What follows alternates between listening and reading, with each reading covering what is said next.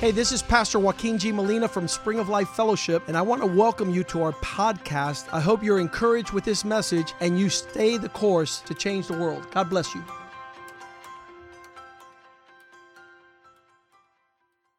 Father, thank you for this day. Thank you for a good report. Thank you that we have your praises continually in our lips, Lord. There's nothing that we can complain about because we're not like this generation that's twisted and they're always complaining and murmuring. We have learned that praise shall fill our lips and that prayer shall continually come from our lips, presenting our petitions before the Lord, knowing that your peace will keep our hearts and mind in Christ Jesus. We pray, Father God, for the word of God this morning. We pray that it would be a good seed planted in good hearts that would give forth good fruit and a harvest that glorifies your name. We thank you for the opportunity to be your servants. It doesn't matter if we're in the fire or in the flood, if we're in times of trials, times of famine, times of pestilence, pandemic. Father God, in all times we shall continually seek your face and pursue pleasing you in all things. And we know that your promises over our life are not hindered and they're not withdrawn, but that you faithfully pour out your promises upon our lives. And even when it seems impossible that nothing should flourish, there is a land that flows with milk and honey, and it's towards your people in a manner of prosperity and great success. So, Father, we pray that our thoughts would be stayed upon you, that we might have peace. We pray that your word would not return void. We pray, oh God, that we would not nullify your word through our human traditions. We pray, Father God, that your word would allow our hearts to flourish with fruit that is abundant. That your word would be a double-edged sword and pierce our hearts and divide between the soul and the spirit. And we pray, Father God, that your word would be the bread of life that nourishes us. For you have said that man shall not live by bread alone, but by every word that proceeds from the mouth of God. So bless your word and make it a nourishing treasure that fills our lives in a manner which is unusual. And in this season of famine, oh God, that we would not have famine of your word and of your spirit. Bless us this day. In Jesus' name we pray. Amen and amen. So, I have had some time to rest, and those of you that know me, while I take some time to rest, I'm still laser sharp in my devotion to the Lord. I'm impacting the world. Wherever I go, I make a difference.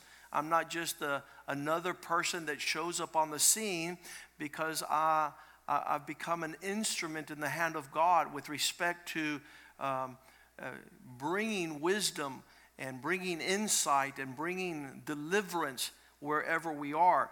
The Savior Marriage Bus is traveling throughout the city and people are calling, and I'm meeting with people, and we continue to engage in the vision that God has given us to change the world. And so we are not at a loss for opportunity to be the children of God, and we shine the brightest in the darkest moments. That's who we are. If you see the stars that are in the firmament, they've been ordained in places, and in the storms of life, when a ship is being tossed to and fro by wind and waves, the clarity is to see through the clouds, the thunder clouds, and look at the stars, because we are the stars that are set in a place that people can direct their lives and find their way in the midst of storms. But we're not like Lucifer. We are not going to be shooting stars. We're not going to be all over the place where people can't track us. We're established, we're still and steadfast, and we're shining bright So people could reference the course of their life by looking at us. And so that is the sons of God. The Bible says that we will shine like the stars in the firmament. We're going to be those things that don't move. It's not the Hollywood stars. It's not the celebrities in Hollywood. They keep on falling. They keep on drifting. They keep on changing. No, the real stars are not the imitation. They're the people that live and shine brighter in the place that God has placed them. So in that regards, years ago, I was going through difficult times, and we have learned here at Spring of Life Fellowship that difficult times does not change our course. The atmosphere, the climate, the surroundings, circumstances of our life do not change our course. We are those that steadfastly are rooted and grounded, immoved. We're not moving. A lot of the things in the Bible that says, don't be like the waves of the sea that are tossed to and fro. Don't be like clouds without waters. They're just blown in every direction. No, the people of God are steadfast and consistent even in the time of difficulty and darkness. In fact, that's when we shine the brightest. So years ago, going through difficulties and times of trials, the Lord would lead me to a passage in the Bible that served as a blueprint. It was almost like a map that I was reading it out of the Bible, and I said, okay, in times of famine, in times of difficulty, how will I move forward? Remember that in times of darkness, we shine brighter. And you'll see that in the men and women of God. The vintage, the stock is not one that diminishes and is lost. But the Bible says, like, we build with gold and silver and precious stones. The more the fire, the more precious the end result. It doesn't matter how much fire you put upon gold. All it does, it purifies what the Bible calls the dross. All the impurities are removed, and the gold is much more precious. So the same thing with God's people. Difficulty does not diminish us, it makes us brighter.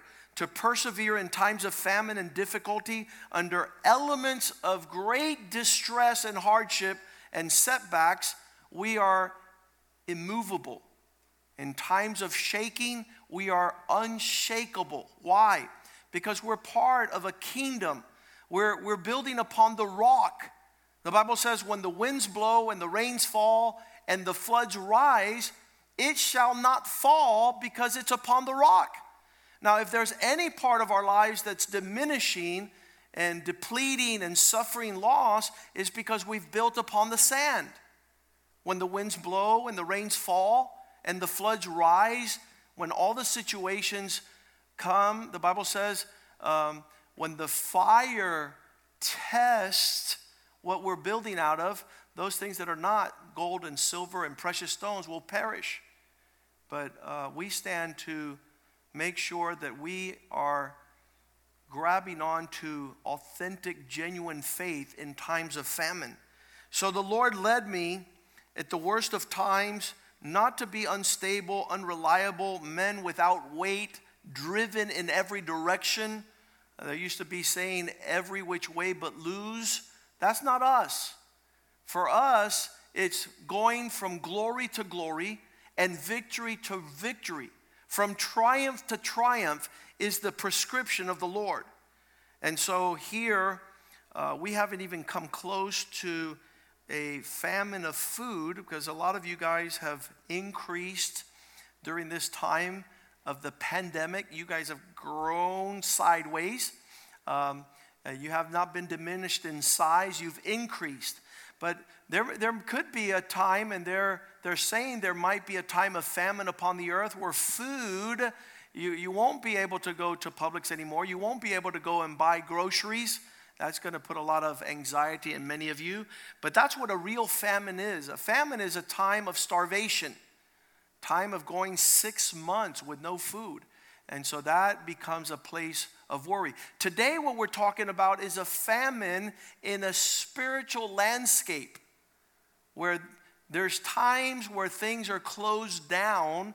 And I want to suggest that you follow today's roadmap for this season of life. And so years ago, the Lord would send me to the book of Genesis, the first book in the Bible, chapter 26. And this particular portion and this capsule, this chapter in the Bible captures Isaac, the son of Abraham. And the Bible says that in his life, there came a season where there was lack. And it says in verse 1, Genesis 26:1, there was a famine in the land. And then it says, not like the first famine that was in the days of Abraham. So even Isaac's father, Abraham, went through a time and a season where he journeyed through a time like what we're going through right now. And these times come. And like Yvette says, these times go.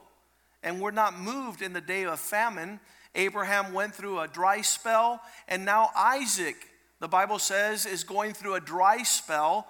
And our tendency in times of lack, in times of barrenness, when things are not present, we want to run somewhere. And here Isaac was going to run to Abimelech, the king of the Philistines.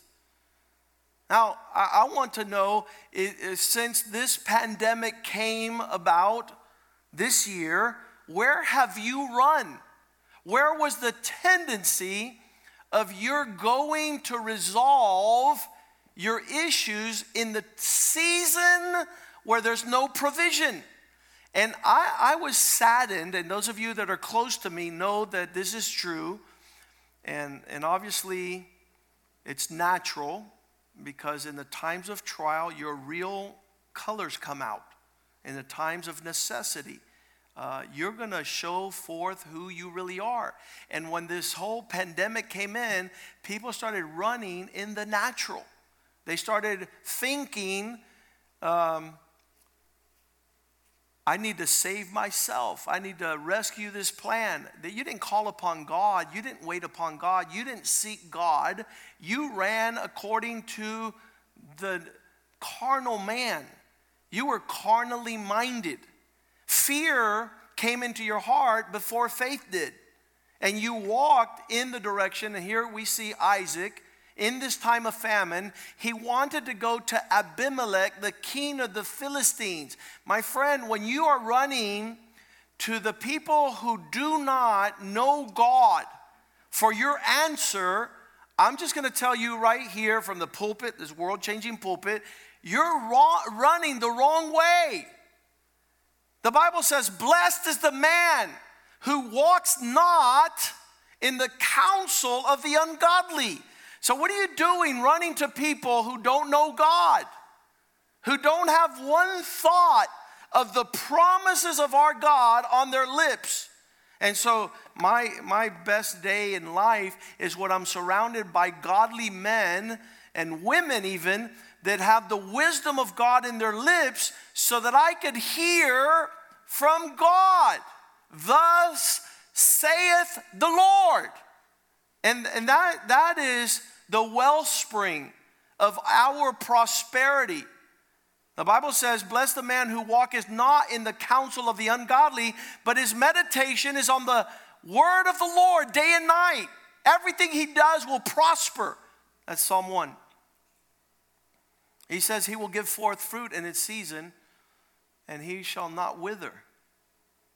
He's going to be like a tree planted next to the streams of water. I've never seen a tree next to a stream of water that is not fruitful, flourishing with flowers and fruit. But here the man who decides to run to Abimelech, chapter 26, verse 1, Isaac, he starts moving in the direction of thinking like the worldly people. And you know you're dead wrong if you're thinking like the people in this world think. We said that this morning. Do not let your heart be conformed to this world, but be renewed in your mind. So Genesis 26 verse 1 says, as Isaac moved in the direction in the time of famine towards Abimelech, the king of the Philistines, and it says in Gerar. I want to tell you that Gerar is a special place. It's actually the place that God invited his people to go, and it's the entrance to the promised land. And he is there in the presence of the heritage of his father Abraham, because before Isaac ended up in Gerar, Abraham was in that place. And that's the place where Isaac was born. And so we see it's a fruitful place, and it's the land of promises. It's the place where God's word comes true, and you want to dwell in that place. So verse 2, as he was making attempts to go to Abimelech, the Lord appeared to him. And how many thank God that you see the Lord this day appear to you through this live stream with a word that tells you, do not go down to Egypt. My friend, you do not want to derive your strength by what this world has made themselves strong in. But God says, do not go down in that direction. Just stay in the land that I'm going to tell you. The time to be still and to know, he told Moses, be still and see the salvation of God. He was standing right at the other side of the Red Sea, and he needed a miracle. And my friend, you need a miracle. And going down to Egypt and becoming strong in your own strength will not help you, your family, or your finances. You don't want to think like the world in times of famine. You don't want to be influenced by the culture of this world. The Bible says in Isaiah, it's very powerful, chapter 31, verse 1, whenever a time comes in your life, woe. I love that word, woe. Because the Bible, when it uses the word woe, is that you're headed for trouble, my friend. Woe to those who go down to Egypt for help. This is not in the book of Genesis. This is in the book of Isaiah. Chapter 31, verse 1, he says, don't go and think like the Egyptians.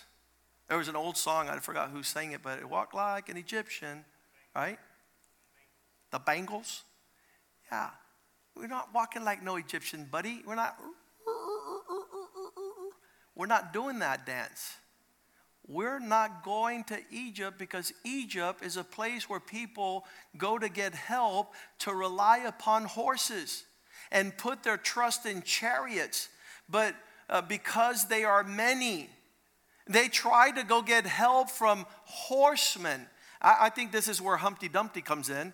Humpty Dumpty says, Humpty Dumpty sat on a wall, Humpty Dumpty had a great fall. All the king's horsemen and all the king's, I don't know, they could not put Humpty together again. My friend, you cannot live life shattered and broken depending upon a broken and shattered world. It's bizarre, it's insane that your confidence would be the strength of Egypt. And the way I often do this, what is the world saying and what is the world thinking? Because I'm going to do the opposite. If I see everybody running in a direction, I'm going upstream. I'm not flowing. I'm not going with the flow. I'm not checking, but everybody else does. Have you ever heard somebody say that? That's the wrong thing to say. Everybody else does. That's what you're supposed to be living differently. Not conform to this world. He says, don't go to Egypt. Don't rely upon their help. Don't rely upon their horses. It doesn't matter if they're many, because even if you think they're very strong, but these people do not look to the Holy One of Israel, nor are they seeking God. See the concept of telling Isaac, don't go to Abimelech, the king of the Philistines. Don't go to Egypt. And listen to me, when that word comes to you, you feel unarmed. You feel that you're not strong. You feel you cannot contend. You're not prepared. You have no resistance against the flood and the tide of desperation and darkness. But my friend, the Bible says that when the enemy comes in like a flood, the Lord says, I'll lift up a banner against it. And that is the safest place to be upon the earth, when you trust not in horses and not in horsemen and not the multitude and the strength of this world's thinking, but that your trust is in the Lord. The Bible says those who trust in the Lord shall not be put to shame. Those who put their confidence in God will be unmoved. In fact, if you were to split the Bible in half, and you're like, if you like chop this Bible right in half, you would put all the chapters on one side, all the verses on the other, and you go straight to the middle of the Bible. And it's Psalm 118, and I want to read it to you. It's verse 8. That's right smack in the middle of the Bible, that it is better to trust in God than to put your confidence in man's ability to confront famine. What is this? This is right smack in the middle. The center verse in the Bible says, don't trust in an arm of flesh. Don't put your confidence in the help of him who comes and says, listen, if you do what I say and go where I go and stand where I stand, you'll be safe. The Bible says, no. Better to trust in God than to put your confidence in man. Verse 9, it continues to say and describe this thing, which is better. Let's go to verse 10. All nations surrounded me, but in the name of the Lord, I will destroy them. It doesn't matter the flood of craziness that is coming in your direction. I promise you, I've done this before. I guarantee if you get a word from the Lord and you stand on that word, the Bible says that those who wait upon the Lord shall not be put to shame. They shall mount up on wings of an eagle. They shall run and not faint. They shall walk and not fail. They're not going to be put to shame. God is going to rise up in a mighty defense. So let's go back to Genesis 26, and we got to finish this up very quickly. And you guys know that I don't do anything quickly. We're going to be here a while. But I just want you to really shift your confidence in the time of famine to not walk in fear, not walk in the strength of this world's ways, not even to listen to what they make sense out of. In fact, the Bible says that the Bible says that to them the gospel is foolishness. They think you are stupid by trusting the Lord, by waiting upon God. All these attributes that the world does not know. They're not accustomed to standing and waiting upon God's faithfulness. And that's why they can't find themselves saved. It's foolishness, and they're perishing. But to us that are being saved by this gospel and by this faith, our walking in faith is the power of God. I thank God I was introduced to this language of the Spirit. I'm no longer a carnal man. I'm not an earthly thinker. I'm not walking in the wisdom of this world. The Bible says the wisdom of this world is foolishness to God. But the foolishness of God will flourish and over an expression of wisdom beyond the natural. And that's where I want to be. I want to see God show up, and I want to see myself waiting upon God. I'm not going to go down to Egypt to rely upon horses. Genesis 26:2, the Lord appeared to him. Super important that when the Lord appears to you and tells you don't go to be worldly, that you listen to God. And he says, live in the land. A lot of people don't understand this goodness. Live in the land which I tell you. In verse 3, he says, make sure you stay put. Now, that's a difficulty for man, because man becomes antsy Nancy. They're like nervous and full of anxiety. I got to do something. I got to do something. I got to do something. And God is saying, be still. Be still and see my salvation. Be still and see my faithfulness. Be still and see the promises of God being fulfilled in your life. And that's the most difficult thing for man to do. They believe that if they're moving, they're getting something accomplished. But God shows us in faith when we're not moving, we're allowing God to move. We're allowing God to show up on the scene. Dwell in the land I will give you. I will be with you. This is the most powerful thing, because it doesn't matter where you are in this greatest flourishing world of prosperity. Without God, you're miserable. And I've seen people take their lives because they have everything, but they don't have the author of life. They have everything, but they have no peace. They have everything, but they don't enjoy their marriage and their kids and their family. So you don't want to be in the place where the devil's giving you everything. He says, bow down to me and I'll give you the glories of this world. And Jesus says, no, thank you. I don't want any glory that causes me to pay the price of losing the presence of God.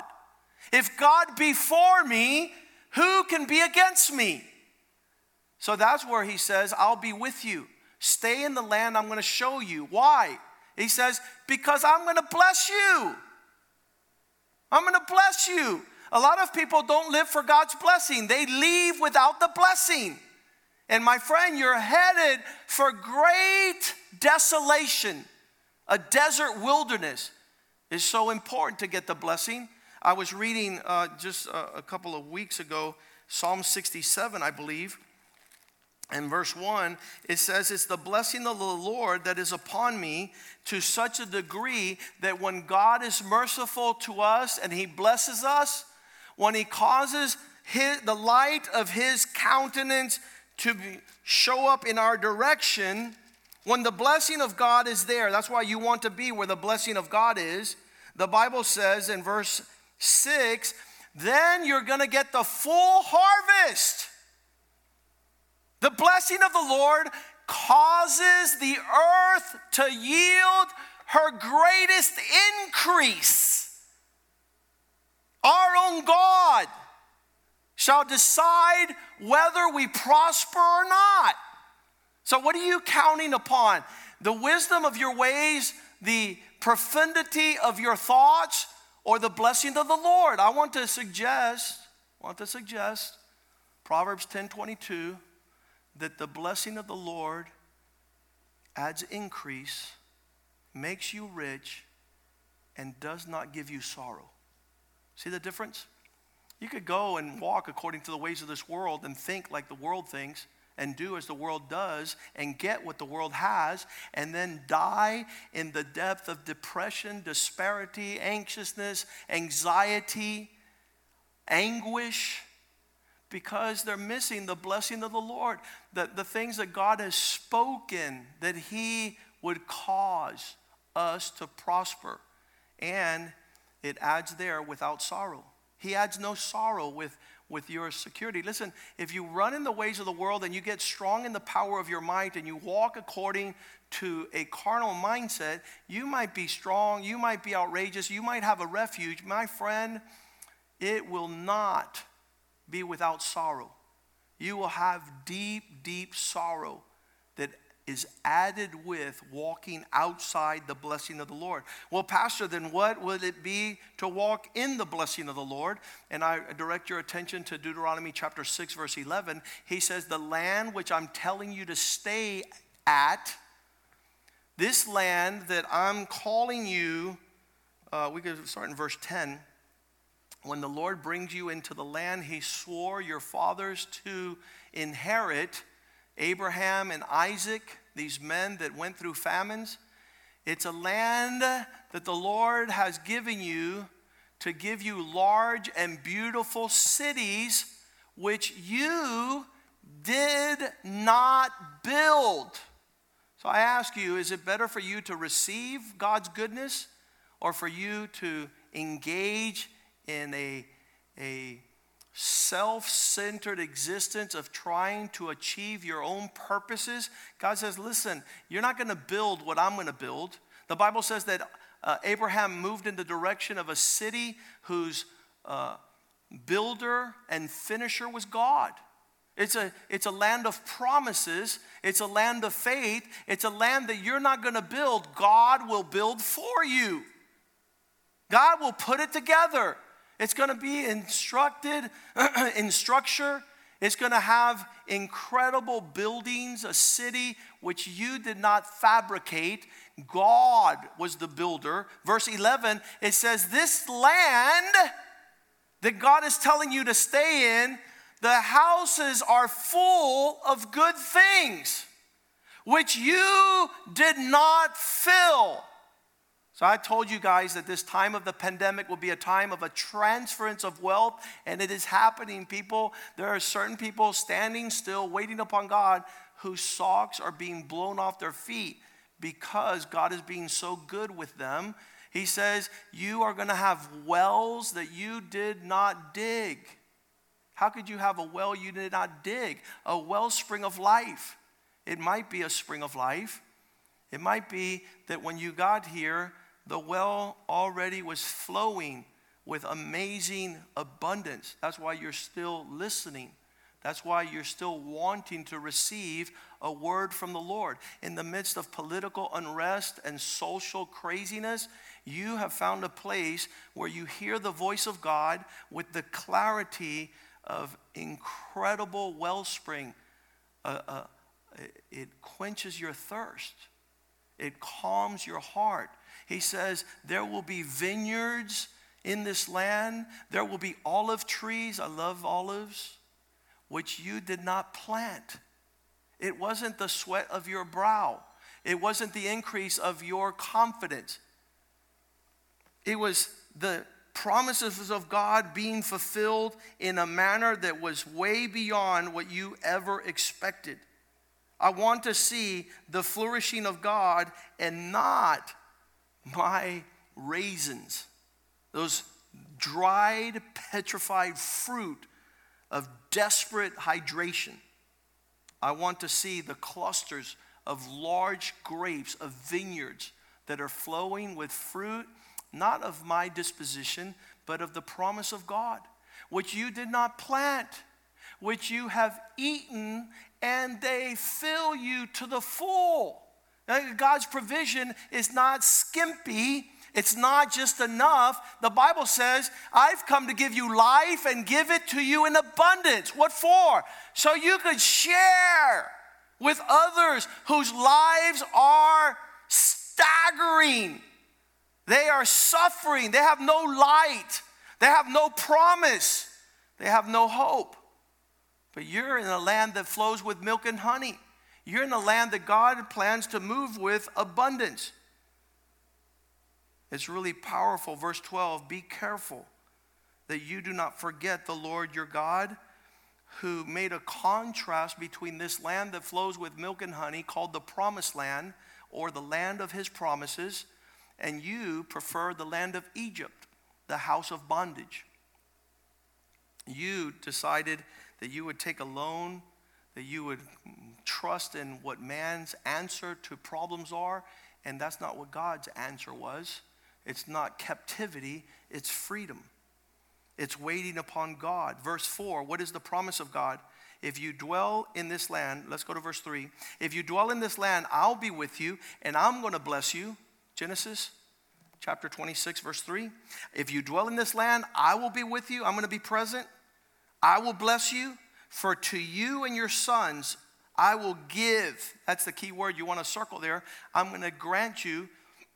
I'm going to bestow upon you these lands. And the Bible says that he signs it saying, I will perform the oath which I swore to Abraham your father. This is God signing the guarantee.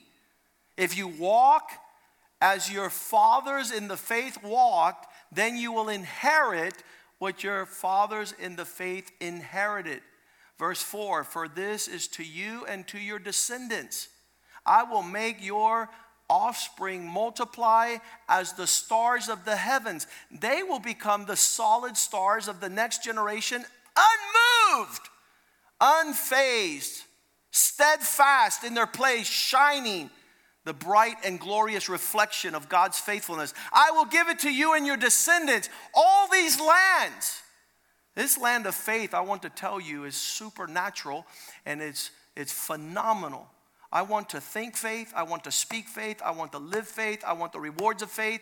I want to abound in an expression of faith. It's powerful. Last night, as I was sleeping, man, I was having a huge conference. This is not a time of conference. There's no gatherings. But last night, I had revival. I was preaching up a storm. I was declaring the promises of God. I woke up this morning. I was like, woohoo, what a great conference. Why? Because I'm living in the land of what God has promised and not in the frailties of doubting and fearing what God has said. And so in this land is a fruitful land, and I see my sons coming after me declaring the vast provisions of God's promises. Not they're going to live in over there. They're living in now because they're walking in faith. What is faith? The certainty of the things unseen and the assurance of the things you hope for. So when you're living a life of faith, it's not here yet. It's not even remotely here yet, but you're already doing the Pentecostal dance. You're rejoicing the Lord. You see your husband coming. Here comes the bride. Someday my prince will. You're living what God has promised to you. And you're not allowing anybody to move you from what God has promised. It says there in Romans 8:32, my favorite verse, if he's given you his son, who he did not spare, when you see the cross and you see Jesus there, whom he delivered for you, how shall he not with his son freely give you all things? Man, this is good. This is good. God wants you to live in the land of faith, and it's greater than the land of Egypt, and it's better to live than in the land of the king of the Philistines, Abimelech. And there this land is powerful, and he says make sure that you don't go thinking like you used to think. When you're thinking, stinking, or stinking thinking, you're stuck on stupid. You're not moving with God. You're believing the lies of the devil more you are than the truths of God. Verse 4, I'm sorry I'm taking so long, Genesis, but this is too good to pass up. Chapter 26, verse 4, I will make your descendants multiply. I will cause them to inherit the earth, to follow after you. They can't follow where you're not leaving footprints, my friend. If you have thrown the towel and are no longer walking in the faith of your father, your spiritual father, how are you going to walk away from your spiritual father's faith? To try and go in a direction where my footprints have not been in. There's no promise there. You can only stand to inherit the things following after the example of the faith you've been shown. To walk away from promise is absurd. It's bizarre. You've lost the footprints to the direction to the promised land. And so there in chapter verse 5, he says, make sure that you walk this faith you want your children to walk in. Come after me like Abraham did. And you can't follow a person where there's no footprints. Verse 5, because Abraham obeyed my voice and kept my commandments, my statutes and my laws. Follow after your spiritual fathers. You are on drugs, heavy medicated. If you do not walk within the parameters and the boundaries set forth by a spiritual father, are you insane? I love John chapter 8 verse 29. Jesus gave us the model of a faithful son when he says, the person who brought me into this world, who sent me, the Father has never abandoned me. A father would not. You would abandon a father making you a prodigal son, but the Father would never leave. And Jesus says, the Father has never left me alone, for I always, this is the word you need to always do the things that please him. So when did it come to terms that you were to forsake and abandon the faith of your fathers? The God of Abraham, Isaac, and Jacob. The God who established the order of blessing from one generation to the next. And you are not walking in the faithfulness to your fathers. You can't allow your sons to inherit. There's nothing to inherit. There's no footprints. There's no lands of promises. You've abandoned that. So he tells them, just like your father stayed the course, I want you to stay the course. Deuteronomy chapter 6. This is a faith of patriarchs. We honor our fathers. Who are our fathers? Those who went before us. Genesis 26, verse 5. Stay the course of Abraham, who obeyed my voice and kept my charge and followed my commandments and laws and statutes. I think my favorite verse in the whole Bible, I'm going to have to confess today, is verse 6. It's the disposition Isaac has when God speaks into his life. And Isaac stayed in Gerar. And Isaac stayed in the land of promises. And Isaac stayed in the promised land. And Isaac stayed in the place where God promised to meet him. So this is supernatural, because there's no reason to stay there other than you believe God more than you believe this world. You either believe that God and his promises are true, or let's all drink and eat, for tomorrow we die. If our faith is without promise, without the confidence of knowing we will see God, then there's no reason to stay in Gerar. There's no reason to live in the land of promise unless there's a promise keeper, unless there's a God who will fulfill his promise. And I thank God that this chapter doesn't end here, because we would have been without seeing Isaac come in to the provision of God. Isaac stayed in Gerar. This is called absolute obedience. You don't see what God is saying. You don't understand what God is saying. Every indication is that there is no provision. There's only promises, promises, promises. But faithful is he who promised, who shall also do it. What's this mean? That he's about to be introduced to a land he did not know. He's about to be introduced to the provision of God. I want to fast forward there. We're going to go ahead and see in this chapter what happens as a result of staying in Gerar. And I believe it's in verse 12 that he stayed in that land and sowed.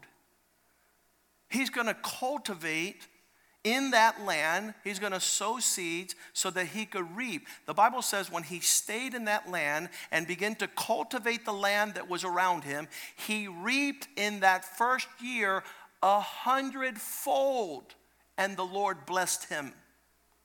He went from nothing to a whole lot of something. This whole year, he concentrated on putting his eyes upon the Lord and not on his problems, not on the situation, not on the circumstance, not on the wind, not on the waves, but in the place that God had told him to stay still, and he would flourish, and the Lord blessed him.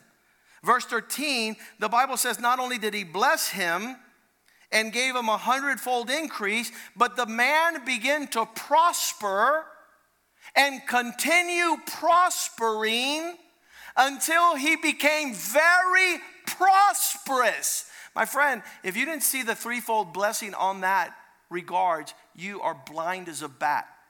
That when you stay where God wants you to stay, and you are having a life of expecting God to show up, not only does he show up, but prosperity means reality, and prosperity grows, and prosperity becomes very prosperous. Man, I can't wait to see God show up. I can't wait to see the faithfulness of God upon those who wait upon the Lord. I know what's going to happen to those who don't wait upon the Lord. They're not going to see the Lord. I know those that have thrown the towel and are not walking in faith, and have stopped giving and have stopped living and stopped believing, and they no longer want to stay in that realm. In fact, they've made their riches their assurance. They've made their withhold their promise. And my friend, it's going to be a day of reckoning. That God rewards the righteous. That God, David says, I've been young and now I'm old. I've never seen the righteous forsaken. I've never seen his descendants begging for bread. Why? Because when God is with you, and when you are with God, the abundance of his blessing causes great increase, causes that trifold existence of being big, bigger, and biggest in the expression of God's faithfulness, not in your efforts. And the Bible describes this prosperity in verse 14, where he says like this, for he had possessions and flocks and possessions of herds and great number of servants, to such a degree that those Philistines that he was going to go to ask for help, they began to look upon him with envy. And you start seeing that your harvesters are growing. You start seeing the abundance of your storehouses. You start seeing the abundance of cattle and herds and servants. And you know what's the most ridiculous part of this whole illustration is that they're in the middle of a famine. They're in the middle of nothing. And God is the one who causes something from nothing. He causes increase in favor upon those who he chooses to bless. And so there it is. He greatly increased. And you know what the world does when you start increasing? Verse 15, they begin to stop up all his wells. They begin to throw dirt on the wells that his father had dug a season before them. They filled it with earth. What's that mean? That the world wants to cause your well to dry up. He doesn't want you to hear these words. He doesn't want you to live in this place. He doesn't want you to flourish and prosper in the land of God's promises. And walking distant, walking away, allowing the world's opinions and worries to be stronger than your declaration and profession of faith is a perfect formula for destruction, desolation, wilderness, a land of barrenness, a land without fruit. When God had decided to bless you, to make you fruitful, to multiply you, to fill the earth, to subdue it, to take dominion, and the steps of his progression are glorious, you decided to go in the opposite direction. So there it is. The Philistines envied him, and they began to stop up his wells with earth, with dirt. And to such a degree was his prosperity and his increase, verse 16, that Abimelech the king invited him, can you do me a favor and scoot out of the way? Go away from us, for you are much mightier than we. Your power, your strength, your capacity to go forward was not based on the detriment of famine and pandemic and plague. It was based upon the Lord your God, that you relied upon him, that you cultivated faith, not fear, that you cultivated a spirit of God's presence, the flourishing of his prosperity, that you did not waver, that you did not move, that you were not shaken. The Bible says in the book of Ruth that Naomi went far away from the land of bread. She tried to find her place in Moab, where she would find confidence in surrounding nations, and she returned totally bankrupt. Because when you move with the world, you get what the world has. But when you move with God, his faithful promises are fulfilled, and you will stand to shine like the stars of the firmament. The Bible says that there, even though Abimelech said, could you move away from us because you're a lot stronger than we are? You're making us look bad. You're flourishing while other people are fainting. Verse 17, the Bible says that Isaac moved, but he never left the land of Gerar. He went into the valley of Gerar. He went into a place that would not come outside of the boundaries of the promised land. He stayed there. And what did he do? Verse 18, he began to dig the wells of waters that were dug in the days of Abraham. He was able to go to a source because he knew his father's source. Even though the Philistines had stopped them up after Abraham had died, Isaac began to dig the wellspring of his father's well, and he gave them the names which his father had called them. This is called legacy. This is called inheritance. This is called, once your dad is a world changer, you don't need to go any other place, because there is profound, deep wells. There's a wellspring of life in the promises of God. And I'm going to invite the worship team to come forward as we finish this season. Verse 19, and Isaac's servants dug in the valley and found a well running there. You want to stay in the land of promise. You want to make sure that you stay in this land. You want to make sure that you have the provisions of everything that God has for you to such a degree that the confession of those people that are surrounding you, verse 28, those people that see you're crazy, those people that think you're insane, and how could you still have faith? Pandemic, the mask, the distancing, the political rhetoric of our day, they all will confess, we have certainly seen the Lord is with you. So we said, let there now be an oath between us and between you and us, and let us make a covenant with you. Now the world wants to come in to what we have. Verse 29, you don't do us harm, since we have not touched you, and since we have done nothing to you but good, have sent you away in peace. You are now the blessed of the Lord. You are the fruit of the harvest of God. You are the stalk of heaven. You have the seal of God in your life, and everybody knows who your prosperity is, where your blessing came from, why you're unmoved, unfazed, why you have a greater expression of reality in a land of famine. So as I read this, God will tell you today, verse 24, as the Lord appeared to him that night, the Lord says, I am the Lord your God. I am the God of your father Abraham. Don't walk in fear, for I'm with you.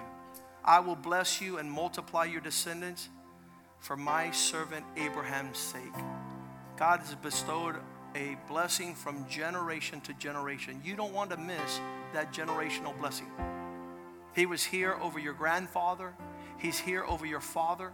He wants to be over you and your children in generations to come, if you will stay and dwell in the land which he promised to your fathers. If you stay there and you are allowed to partake of the wells that have been dug over many, many years before you even got into this land, everyone around you will notice your increase. They will notice who you serve.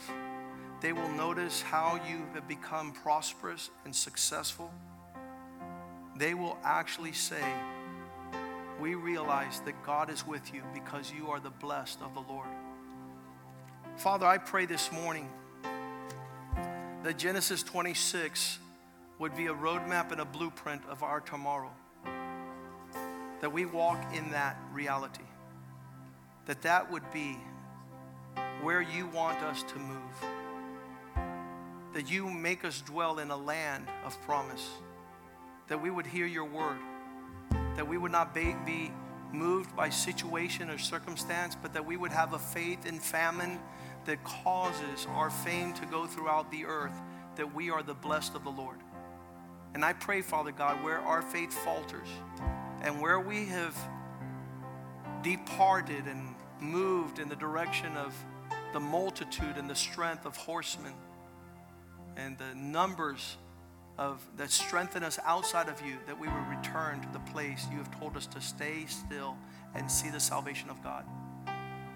That our faith would be increased in this place, our obedience would be known, that your promises might be fulfilled because we wait with them with great obedience and patience until the fulfillment of not only prosperity, but great prosperity and increasing great prosperity.